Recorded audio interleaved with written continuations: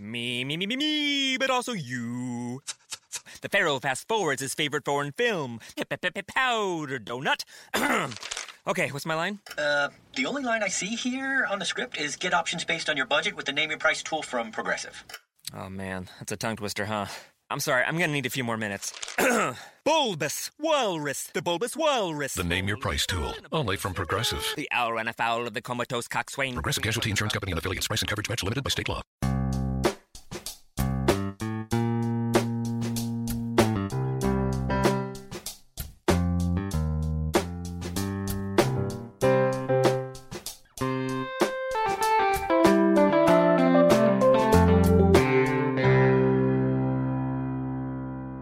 Welcome to Accelerate Your Business Growth with your host, Diane Helbig. Diane is a leading small business development and leadership coach, author, and speaker who is passionate about sharing valuable ideas, tips, and techniques with business professionals worldwide. Diane brings you the world's experts and gurus in all things business. Whether it's sales, structure, social media, planning, or plateauing, guests bring their expertise and energy to each episode. When growing your business is your focus, Accelerate Your Business Growth is the show to listen to. Got a topic or guest suggestion? Let Diane know. The goal is to make sure you have the information you need to move your business forward. Thanks for joining us. Settle in and enjoy. Hi, everybody. Thank you so much for joining us today. This podcast is sponsored by Audible.com. Audible.com is a leading provider of spoken audio entertainment and information. Listen to audiobooks whenever and wherever you want. Get a free book when you sign up for a 30-day free trial at audibletrial.com/businessgrowth.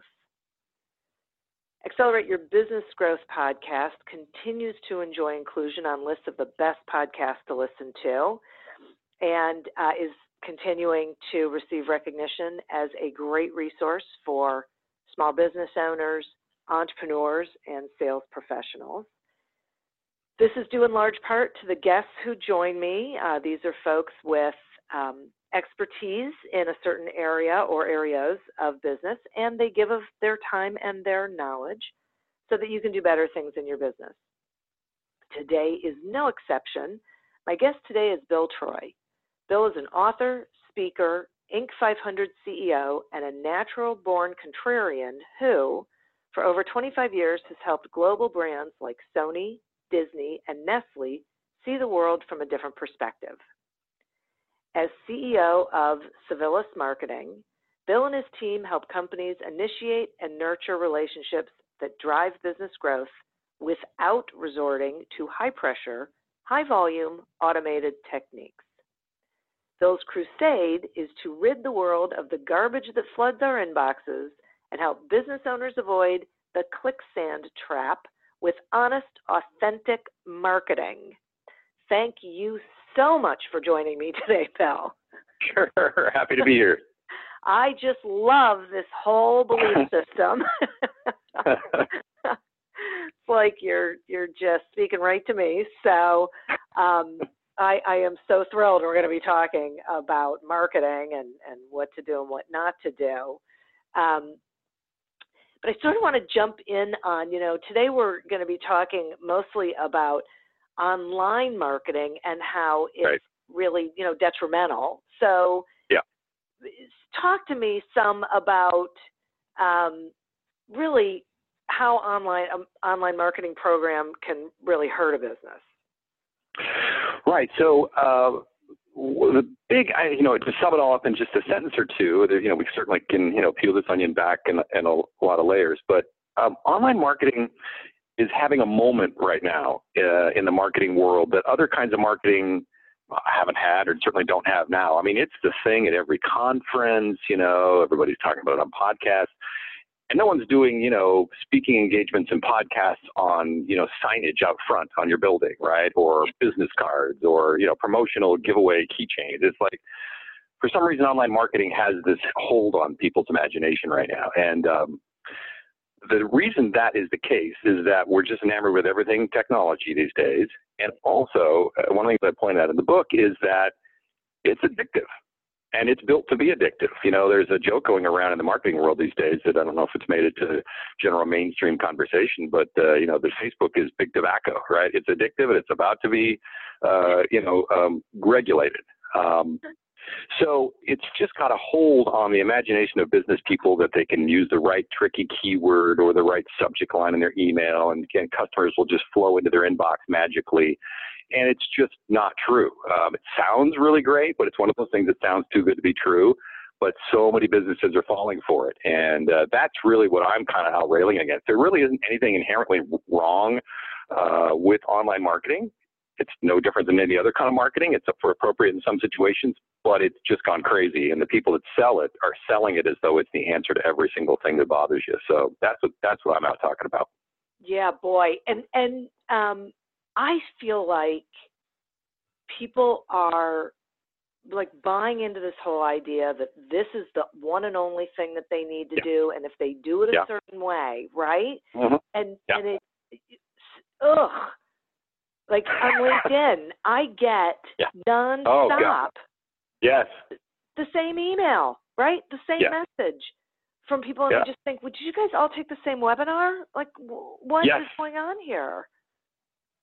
Well, you know, it's funny because that's one of the things that the business owners that start using this marketing don't realize. So it's always hilarious to me that they think they hate getting it, but somehow they think we're going to love receiving it. But okay, that's a separate topic. But this idea, I think the really corrosive thing about online marketing and the way it's sold and the way I call them pitchmen. I think the online marketers, a lot of them are pitchmen, just selling this as a panacea to people, and they're falling for it, and they're pitching it to you as though it's just a secret recipe. If you just get the right keywords, right subject line, the right message, it'll magically work. And what they're doing is they're teaching you that the recipient doesn't matter, that it's just about what you say. It's like the right come on line, the right pickup line, and you'll get lucky, right? It's like, well, that's just an icky way to start a relationship. And the person on the other end receiving that pickup line can see through it easily, and so you're turning people off. So you end up starting to think of your customers as someone to manipulate and trick, and that's just the complete wrong way to start a relationship that you hope will be a fruitful, productive, long-term relationship with anyone, in business or not business. But the marketers make it seem like it's going to be so quick and easy, and they're going to click on this thing, and it goes the other way. You actually damage the relationships that you need by treating people like they're a commodity and like they don't mean anything to you. Oh my gosh, it is so true. And it feels like it's like the old way of doing sales, that old sort of, if you're really slick and you're really clever and you're really persuasive, people will want to buy from you. And no one ever liked those salespeople. And they especially don't like them now. Yeah. Yeah. It's the modern leisure suit. Like, don't do that. You don't look good when you go out in that. You think you do, but right. But we're here to tell you don't. That old school stuff, because in a way, what we're talking about, what we do is Civilis marketing, what I think the thing that's going to happen in marketing anyway, I think we're going to have a snapback on this, is that we're going to realize that, yes, marketers invented some slick tools and slick reports and dashboards and all that sort of stuff, but what didn't change is the DNA of the person on the other end, the customer. They're still a human being with needs and wants and fears and questions, and that didn't change just because, some guy invented something in his dorm room that can allow you to, send 1 million messages with one click. The person on the other end is still the same that they always were. So what we spend a lot of time talking about is, okay, fine, we all live in a world where we have to email back and forth. You can't just talk to everyone in person. But let's make sure we're using it in a way that's still authentic to that human on the other end, and not these destructive ways where we're just automating things. So we end up spending a lot of time talking about really old school stuff, like real human relationship stuff. And then, okay, we'll use the tools that are appropriate for that. Instead of starting with the tool and then saying, how do I use this? So. Yeah. Okay. Yeah. So let's talk about that. So if we want to make sure that we're not using it in a way that's damaging, how does a business owner build their, how do you suggest they market? How do they build their business in a way that's effective and I guess still be able to use online? Yeah. Effectively. Yeah, I'll give you an example. Really what we do with clients is we start by saying, and most of the companies that we work with have a couple of criteria. One, they're already successful businesses. They're not a brand new startup. But the second thing is that they have probably already tried the online thing and realized it wasn't working or suspected it wasn't working, and they're looking for like, okay, how do I fix this? And we're often telling them, yeah, just stop it. Yeah. But what we do with them is we go back and say, let's look at how you've actually gotten real customers in the past. So tell me who your 3 best customers ever have been. And how did you get them? Where did they come from? What were their issues? What were they dealing with? How long did it take to get them? And go back and deconstruct what actually has really happened, and you'll find that it was a complicated path. There were third parties involved that referred people in, or previous employees who knew someone, or there were a lot of components to that relationship that were not just a keyword or a tricky ad or photo. And then build your marketing around that. And so I'll give you a quick example of how this translates into the modern digital world. LinkedIn, you mentioned that. That's one we spend a lot of time talking to businesses about because it's primarily the business, primarily a business platform. Yeah. So many people today are using LinkedIn in what I call the quicksand way, where it's about high volume, tricky things. Like you said, we get all these messages every day. Hey, we have a lot of connections in common. We should meet, or, we should link. No, we shouldn't meet because they don't want to actually talk to you. We should connect so I can continue to send you even more messages. So that's the wrong way to use that tool. But let's talk about what the right way is to use LinkedIn. In the old days, and I've got some gray hair on my head, so I can tell you that I used to do sales before.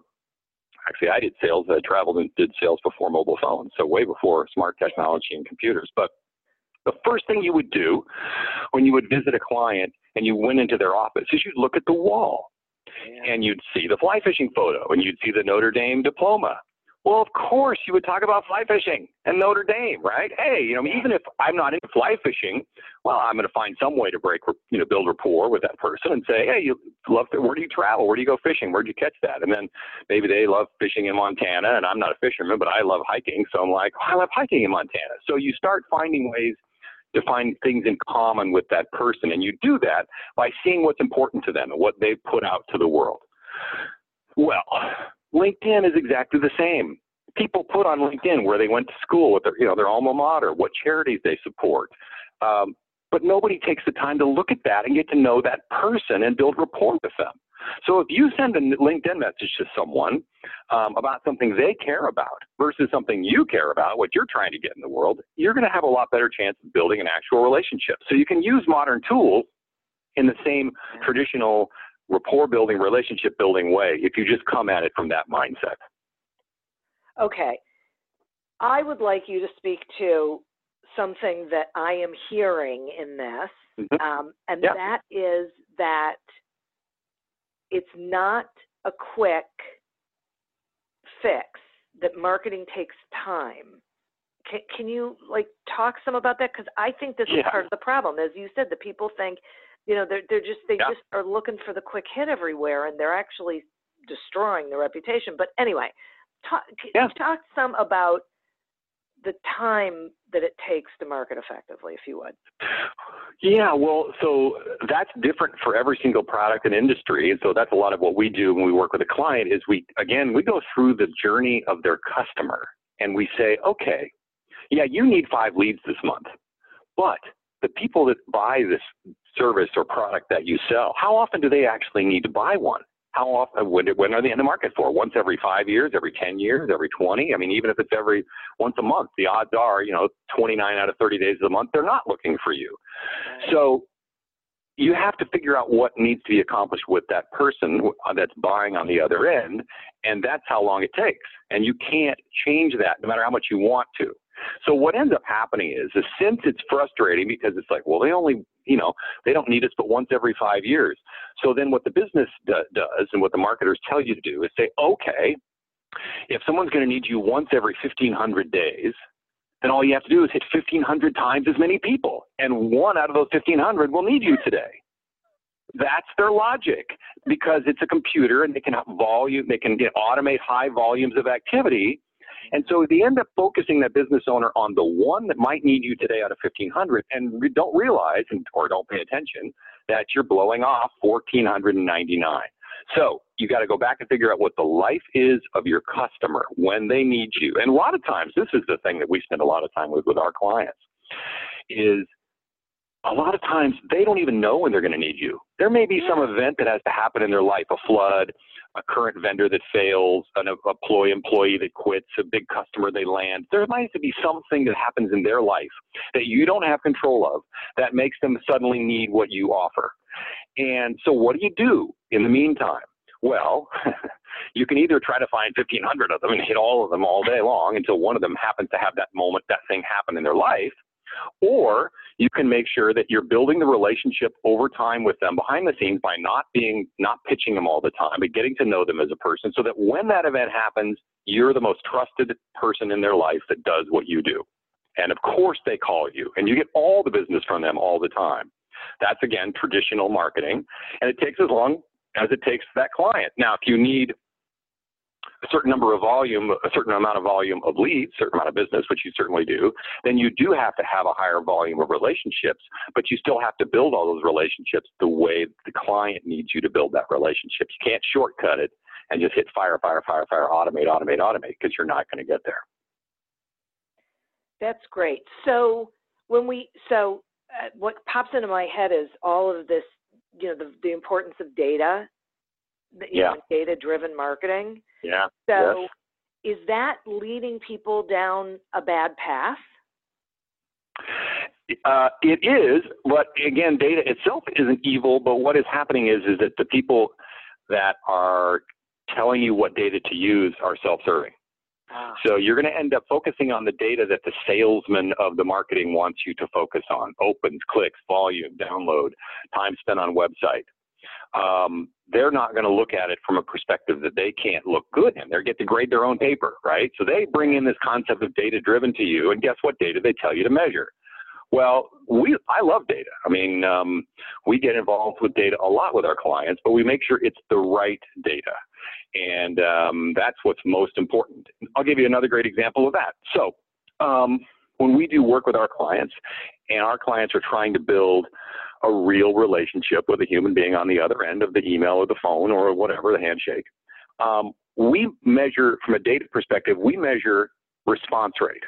Most marketers will measure something like open rate, click rate, right? Yeah. Well, those are very different. If you send out a message to 5,000 people, and a typical digital campaign, your open rate will be 20% or 30%, whatever the number is, and you're all excited about that. Well, we say, well, you just made 80% of the people mad if 20% of the people liked it, so that's a bad thing. We flip that around and say, it doesn't matter if they opened it. It doesn't matter if they clicked, because you can trick them into doing that. And that's what that leads you down that path to doing, is tricking people to get that data to look like you just want it to look. What we say is, instead, let's measure response rate. I want you to tell me how many people replied to you and said something nice back. And then get that number up. And then you're building real relationships. So when we work with clients, we measure response rate. We don't measure click rate. And we measure response rates that need to be 60, 70, 80%. If you send someone an email, I want 80% of the time for them to send something back. And then we not only measure that, we measure what's the quality of that response. Did they just reply, thanks?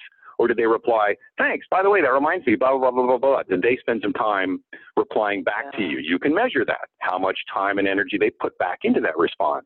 If you start measuring data like that, oh man, now you're tracking whether you're building rapport with people, interacting with people, and that's moving the relationship forward. So it's a matter of what data you're looking at, and make sure that the person picking that data isn't picking stuff that's just good for them, and make sure it's really where your business needs to be going from a data standpoint.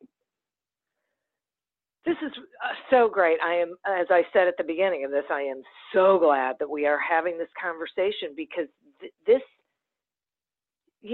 we've moved so quickly into this world that so many people don't necessarily understand. And one of the things that I hear from small business owners a lot is that they hear a lot of noise from marketers, but they don't know what it means, and they don't know it's sort of a leap of faith, right? It's always this leap of faith Right. sort of thing. And then they do things that just Yeah. really don't work at all. And they've wasted all of that time and money, and they're miserable. So, I like how this takes it and says, okay, you can use it. You just have to use Sure. it effectively.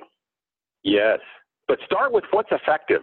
Don't just start with tools. I do a presentation when I speak at conferences, and one of the ones that I do is called the 7 components of a relationship process. And we talk about how you can have a process to build real, authentic relationships with people, keeping track of, like we said, the right data points and so on.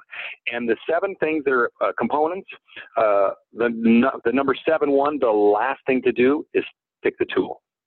It's more important to know what you want to say to someone and why you want to say it and what you wanted to accomplish when you say it than it is to say, we got to do some LinkedIn, right? It could be that. So if you pick the tool last, you might realize, oh, I've got to call them, or I've got to send an email, or I have to send a note card.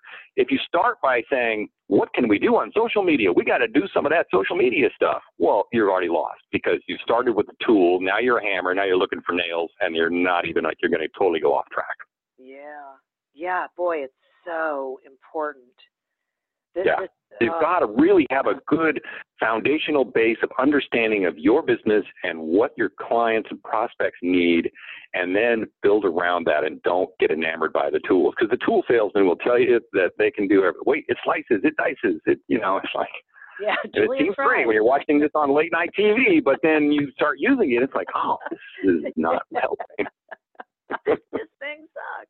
It's funny because you talk about this, and I'm thinking this is like when everyone says, well, you got to be on Facebook marketing. Like, no, you don't. Wait, what? Oh, that depends. Oh my goodness. Yes.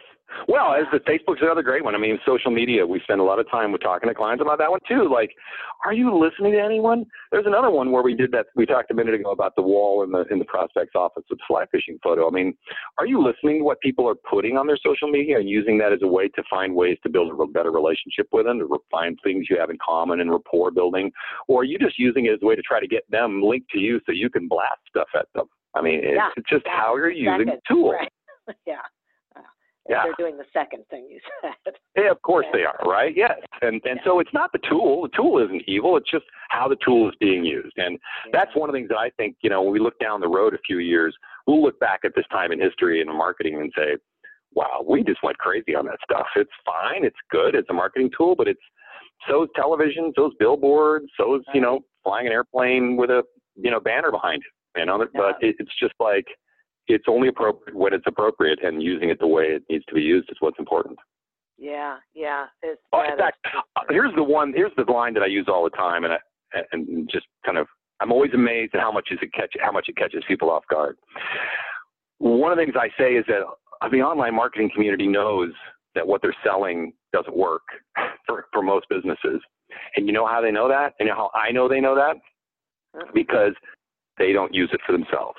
Yeah, so good. I have a friend who's an online marketer, and we don't talk business when we're together, but the guy travels 48 weeks a year doing speaking gigs and he travels around, and his speeches are all about the power of online marketing and how you have to be a part of this new modern way of doing it. Dude, you are traveling 48 weeks a year speaking to get customers for yourself because you can't use online marketing, and you're the expert at it. It's ludicrous, and it's always crazy to me that no one sees that. We have I know another business that has 80 sales reps out on the street visiting local businesses to share with them the power of online marketing. Well, you've got 80 sales reps out selling that. Can't you sell it with online marketing?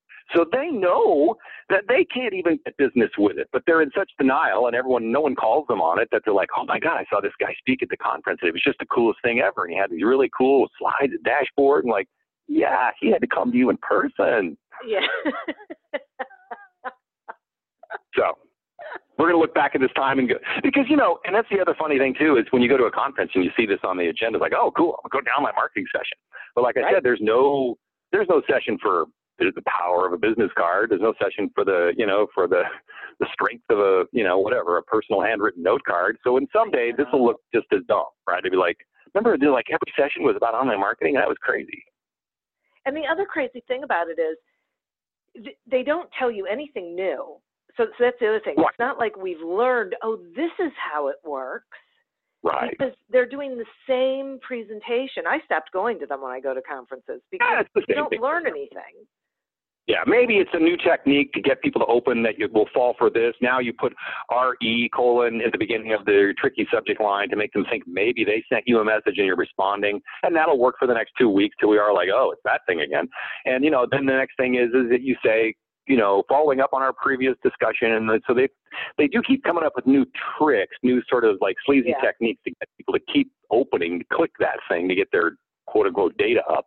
But it isn't, it's just trickery. It's just, It's trickery. And the problem with it is, what I try and say to people is you are hurting your reputation when you do that, right? Yes. Because as you said, It's you're not, pissing off 80% of the people right, who know better. Right. And you're treating them the thing that when we talk the actual business owner will say to me, I just didn't think we should be doing this, but my team said we should, or the marketing company said we should. It just felt wrong, and I didn't know why, but now I realize why, because it doesn't fit our values. This is not how we treat people. It's like, oh, you're right. Yeah, okay. So yeah, it's just, but it seems like everybody's doing it. So, okay, I guess we should too. So that's kind of what I'm out saying is, no, you shouldn't. And you're going to be able to get ahead. In fact, clients we work with who really start building those authentic relationships, you do something like switch your metric from open rate or click rate to response rate. All of a sudden, you're standing out because everyone else is doing all this junk. And it's like, now you actually have an advantage over everybody until everyone else figures out that the online stuff doesn't work. You can actually get an advantage right now by being authentic because no one else is. Exactly. Yeah. I know. It's so true. And I believe that there are people who are never going to get it because they want that snake oil. They want that quick and easy fix. And so they convince themselves that this really is the thing that's going to do it for them.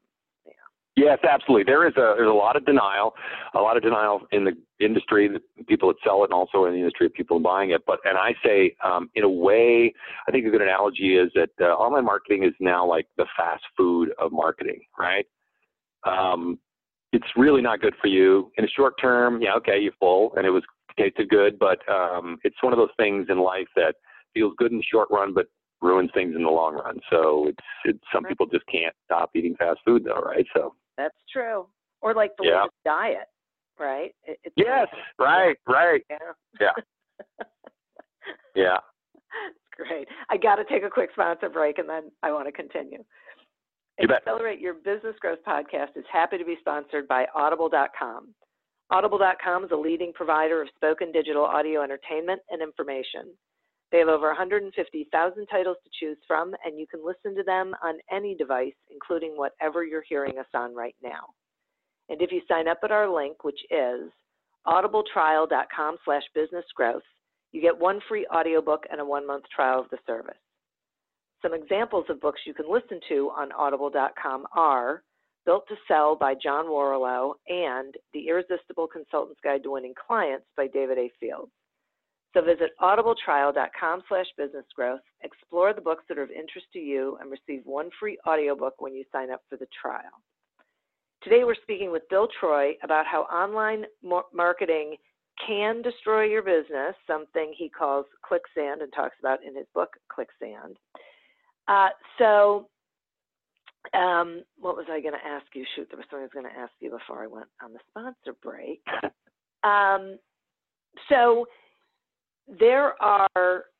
We were talking about how people convince themselves and are sort of in denial. And there are people who believe that they are actually running successful digital marketing campaigns.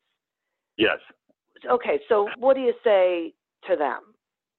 Well, I'm sure there are. I mean, again, there's nothing wrong with online marketing, and it fits a few businesses out there. If you're an e-commerce business and, your whole thing is about selling something that's transactional, it's a $5 sale or, whatever. I mean, it might work. Certainly Amazon makes a lot of money just with online marketing and online e-commerce. So it's just that it doesn't work for probably 95% of the businesses out there, certainly Main Street businesses and service businesses and things like that. So, I think it's just, again, a matter of looking to see if you're really making money. When we sit down with a client and put a marketing strategy together, we say they should get a 10x return. You spend $1, you should get $10 back, minimum. And so if you're running a campaign, you're spending whatever, $2,000 a month on some software and a consultant and keywords, and you're generating $5,000 a month in sales, it's not getting done. You need to be generating hundreds of thousands of dollars. Right. And what we usually find, and this is why it's a little nerve-wracking when we first talk to clients about this, because we say to them, probably what you need to do is cut out the volume. They're feeling there's a safety in volume. Well, we have 5,000 people on our email newsletter, or I have 3,000 followers on LinkedIn. Like that size of the audience gives them a feeling of safety, like they're getting something done. And what we say is, you know what? That's probably a problem. You probably only need 100 people. And they're like, what? Well, yeah, you just need to know who the right 100 people are. Yeah. So let's go back, and we do this with client multi-million-dollar businesses, $3 million, $5 million in business, that we find out they've gotten all that, like 80% of their business has come in from 16 relationships. Former clients that have gone on to other businesses and taken them in there, or referral sources, complementary businesses that refer them in, say, you got to call Jack because he has this great thing. And when we show them that, they're like, you're right.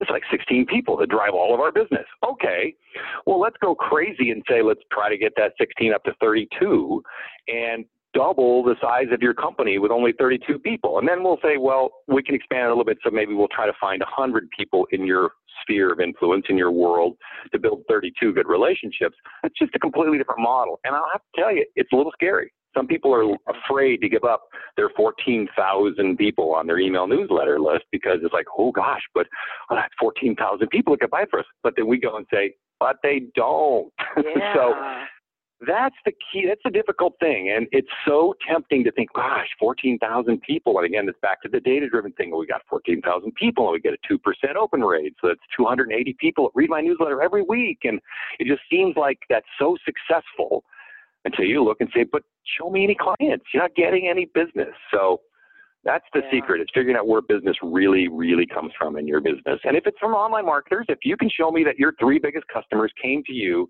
from keyword search and then bought through your website and an email inquiry, totally keep doing that.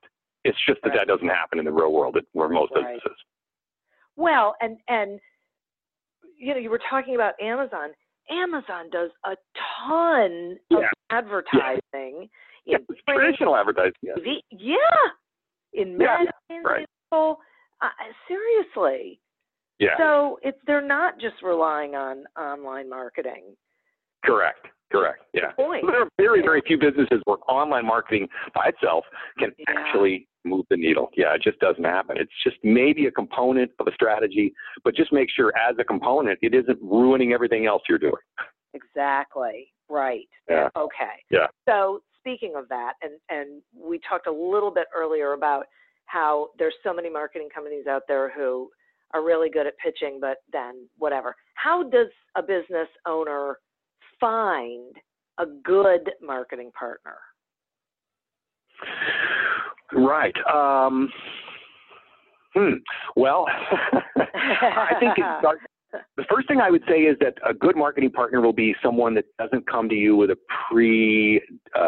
prepared recipe that they already believe in.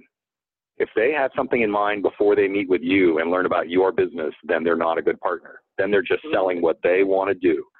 And that's really what happens a lot, right? So they need to sit down and learn what's unique about your business. We touched on earlier the fact that your customer has a unique journey to buy from you. And even within the same industry, if you're selling the same thing as a competitor, your customers will have a unique journey to you because whatever is different about you will cause them to think of you. Maybe you have more innovative products, or your prices are lower, or your quality is higher. So even compared to a competitor, the people who buy from you will be slightly different. And so you'll want to figure out what's unique about the people that are the right kind of customer for you, where they're at, what they're going through, what the events are that have to happen in their life. And the right marketing partner will want to explore all that with you. And then we'll build a strategy that fits that and fits what you need to accomplish and what your customers need to accomplish. And, not come into you and say, if they come in and tell me about what they do, here's what we do. Here's how we succeed. They run away from that. Yeah, thanks for that. I think that's really valuable. And one of the things that I think people have to embrace is that they're not going to sell to everybody. They're not going to sell to anybody, right? There's very specific people or businesses they are going to sell to. Exactly right. And the more specific you can be, which again is scary sometimes because you feel like you're limiting your possibilities, the more specific you can be, the more you can sell, because then it's very clear that you're a good fit for them and why they would choose you over someone else. Yep. Yeah, right, right. But that really is scary for people. They really are. You hear so many people say, well, we can do that. And then, the next thing out of my mouth is, okay, you can, but should you? And really, where you should be spending your time. Ugh. Yeah. Yeah. Okay. So we are in this very strange place that we have been for not that long. Right. Where do you do you see the marketing landscape changing soon? I do. Or where do you see it 5 years from now? So what's going to happen, and this is kind of funny because I don't know how many people are talking about this, but I've got some of my good friends at Fraser Hyvie did a study recently about generational, what it takes to build trust with people of different generations. And they looked at 3 different generations: Gen X, baby boomers, and millennials. And they found that there were 3 different ways you can build trust with people. And of course, this was generalized because it's by generation. But there were the 3 different ways to build trust in a business setting. The first one was through credentials, right? I'm certified of this, or I've got a degree in that, or I'm the president of such and such association. So you've got credentials to say that you're an expert in the field. The second way to build trust with a potential customer was to have done it before. Experience. We've helped 7 companies, go public or whatever. So it's actual results that you've delivered. And the third way was treating the customer as a unique individual and getting to know them personally.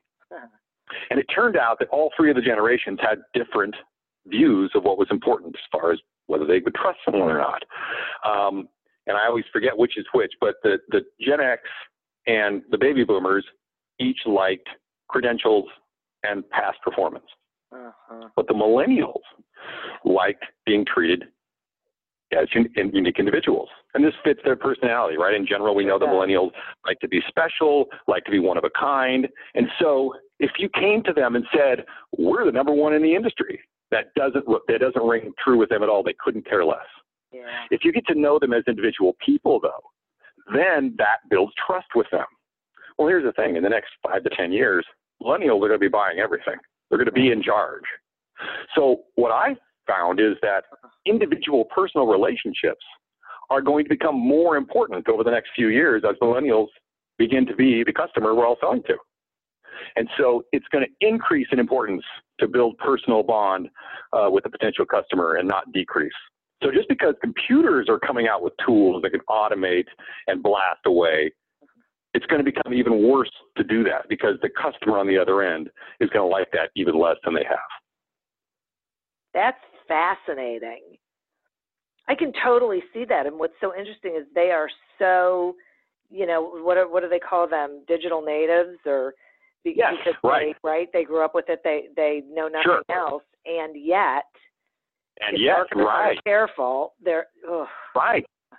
Wow. Yeah, so just because they're digital natives doesn't mean that they don't want to be treated as an individual person, Right. So if you get good at that, if you can do that in the world where everyone else is just doing all this automated stuff, just thinking because they're digital natives that you can just blast stuff.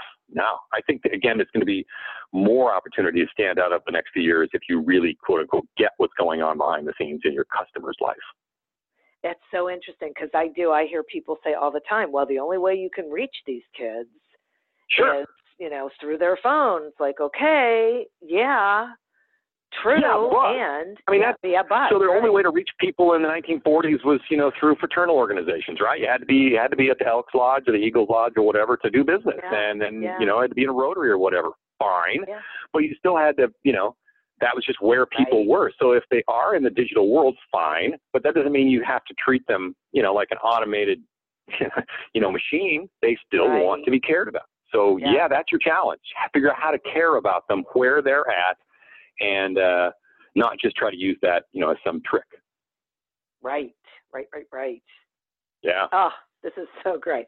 Okay, so tell me why you wrote the book, and tell the listeners about your book, please. Right. So, well, sort of the big picture why I wrote the book is just that I'm just kind of a truth teller. I feel like someone needs to say this, no one's saying this. And I didn't find anyone out there who was saying what I felt needed to be said about the online marketing world. It was just all so full of this. This is the most amazing thing. The world has changed. It's going to be different forever. And it's like, wait a minute. And so at our business at Civilis, we have a lot of clients come to us. And most all the clients that come to us after having tried multiple iterations of the online marketing thing and having it not work. And they usually come to us saying, can you help us fix this? And because they hear we do something different. And then it's often that we say to them, yeah, just stop it. Just stop. You're hurting yourself. Which usually catches them off guard. But we had a client come to us, and this was a real small business. Usually we're working with much larger companies, but someone heard what we did and said that we could help, clients and build relationships. And so a husband and wife came to us, and they had purchased some kind of online shopping catalog where it was easy, make money while you sleep kind of thing, drop ship. You just put a catalog online and you buy the right keywords and drive traffic with keywords to your website, and then people buy the products they buy anyway, but they buy it through your website and you get a piece of the business and you can retire. They had actually taken their retirement nest egg and put it into this business model. And we looked at it and it was like, this doesn't work. You lose money on every sale because the keywords you want are really high value keywords and you're bidding up against other businesses and you can't make money, and there aren't any tricky keywords. Okay.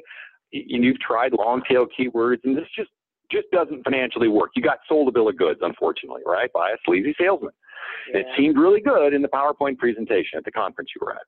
And, but the difficulty was they didn't have another option. They had put all their money into this. And it was just heartbreaking for us because there wasn't a solution. There was no way to do it. The answer was you shouldn't be doing this, but it's too late. They've already done it. So that was the day that I said, okay, someone needs to say this out there, because it's one thing for a multi-million-dollar company to come to us that's trying this initiative and isn't getting the results they want. And we can say to them, get your salespeople back out on the road or start making some phone calls or send note cards or whatever we can say to them. And okay, that's just a blip in the life of their business. But this was like, the entire business life of these people. And so we just felt like people are being sold a bill of goods and someone needs to say it. And I'm just got kind of a personality where I feel like, okay, I'll be the guy to raise my hand and say, the emperor has no clothes. And so that was really the inspiration to write the book. And so we said, we got to start saying what's going on out there. And I got to tell you, since I've been out there talking about the ClickSand concept, so many people are coming up and saying, I've been thinking this, but I didn't want to say it. I was like, you don't want to, be the only person in the room that says, does this not work for you guys? Because everyone feels like they're just all saluting the flag. And so that was the inspiration to write the book, was that story. Like, we've got to stop this, I don't know how many people we've saved by getting the message out there, but I'm trying to just make sure whether you use us or use some other marketing firm, at least recognize the pitch you're getting from people and don't fall for it if it's not right for you.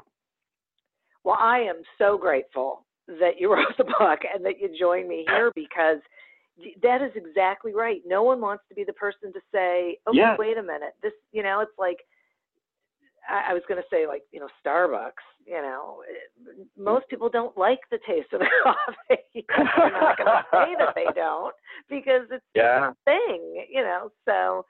Yeah. There's a whole social pressure around online marketing, and it's one of the things I talk about in the book that is helping it succeed beyond what it should, because it feels generational. It feels like it's young people that get it. Your niece or your nephew know how to do this thing, like we talked about, them being digital natives. So if you're older as a business owner, you're thinking, well, all right, I'm past my time. I just don't get this. The kids get something I don't get, so I guess we'll go with it. And I don't want to look out of touch by saying I think it doesn't fit our values, because that's old fuddy-duddy thinking. And so, like, no, it doesn't fit your values. And it's crazy to me how many times we see, this is stereotypical to say, but we see a business that's been built over years and years and years hand the keys to the car to someone that's just out of school, because that person took 5 marketing classes in college and knows online and is on Facebook all the time. So, they know how marketing works these days. So let's give them the keys to steer the entire company, the person has no life experience, has no understanding of what the customer's life is like, and that's just, it runs off the rails quick. No kidding. Oh. Yeah. Well, thank you for being the crusader. I appreciate it. I know my listeners appreciate it, because this is going to be such a relief for them, that they are going to run out and get your book, which they can get where? Well, it's available everywhere: bookstores, Amazon, Barnes and Noble. We have a website if you want to go to learn a little bit more. It's ClickSand, ClickSand.net. And yeah, I think even on that website, if you want to start a conversation with me, I love talking about this all day. So you can tell it gets my blood going. So we can even chat about it and have, a personal relationship if you want. Wait a minute. Oh, and by the way, when you go to clickstand.net, there is no option to sign up for my newsletter. I do not have 14,000 email newsletter followers that get blasted every week. So I just have coffee with people occasionally and we chat. It's another reason to go to the site. It's so great. I'm feeling liberated already. I just throw away my list. It's so wonderful. There you go. Oh my gosh. Thank you so much for being here. And I want to thank the listeners. It's fantastic to get the word out, so I appreciate you helping spread the word. Oh, heck, sure. Absolutely. As much as I possibly can. I'm happy to. And also want to thank the sponsor, Audible.com. If you would like to get a free trial of Audible.com and a free audiobook, go to audibletrial.com/businessgrowth to sign up. As always, continue to prosper and be curious. And hey, while you're at it, be curious about your customers. Get to know them as people. And until we meet again on another episode of Accelerate Your Business Growth, goodbye and good day. Don't you know that you're a grown-up? I'm a grown-up. Me too. Yep, me too. But these days being a grown-up can really suck. Luckily, we're grown-ups who grew up in the coolest generation. We had video arcades. And also some of the best TV and movies ever made. We lived the origin of awesome consumer electronics. The list goes on and on. Yep, Generation X. Exactly. And we're Gen X grown-up. Every week, the Gen X Grown Up podcast explores media, tech, toys, games, and more from both yesterday and today. Through the eyes of Generation Xers who absolutely love that stuff. You can find us on iTunes or wherever you get your podcasts. Or find us on our website, genxgrownup.com. Life sucks as a grown-up. All right, you think that was good enough? I hope so, man. I'm tired. Who listens to a promo on a podcast and then goes and listens to a different podcast? Right. I've never done it. No. Right.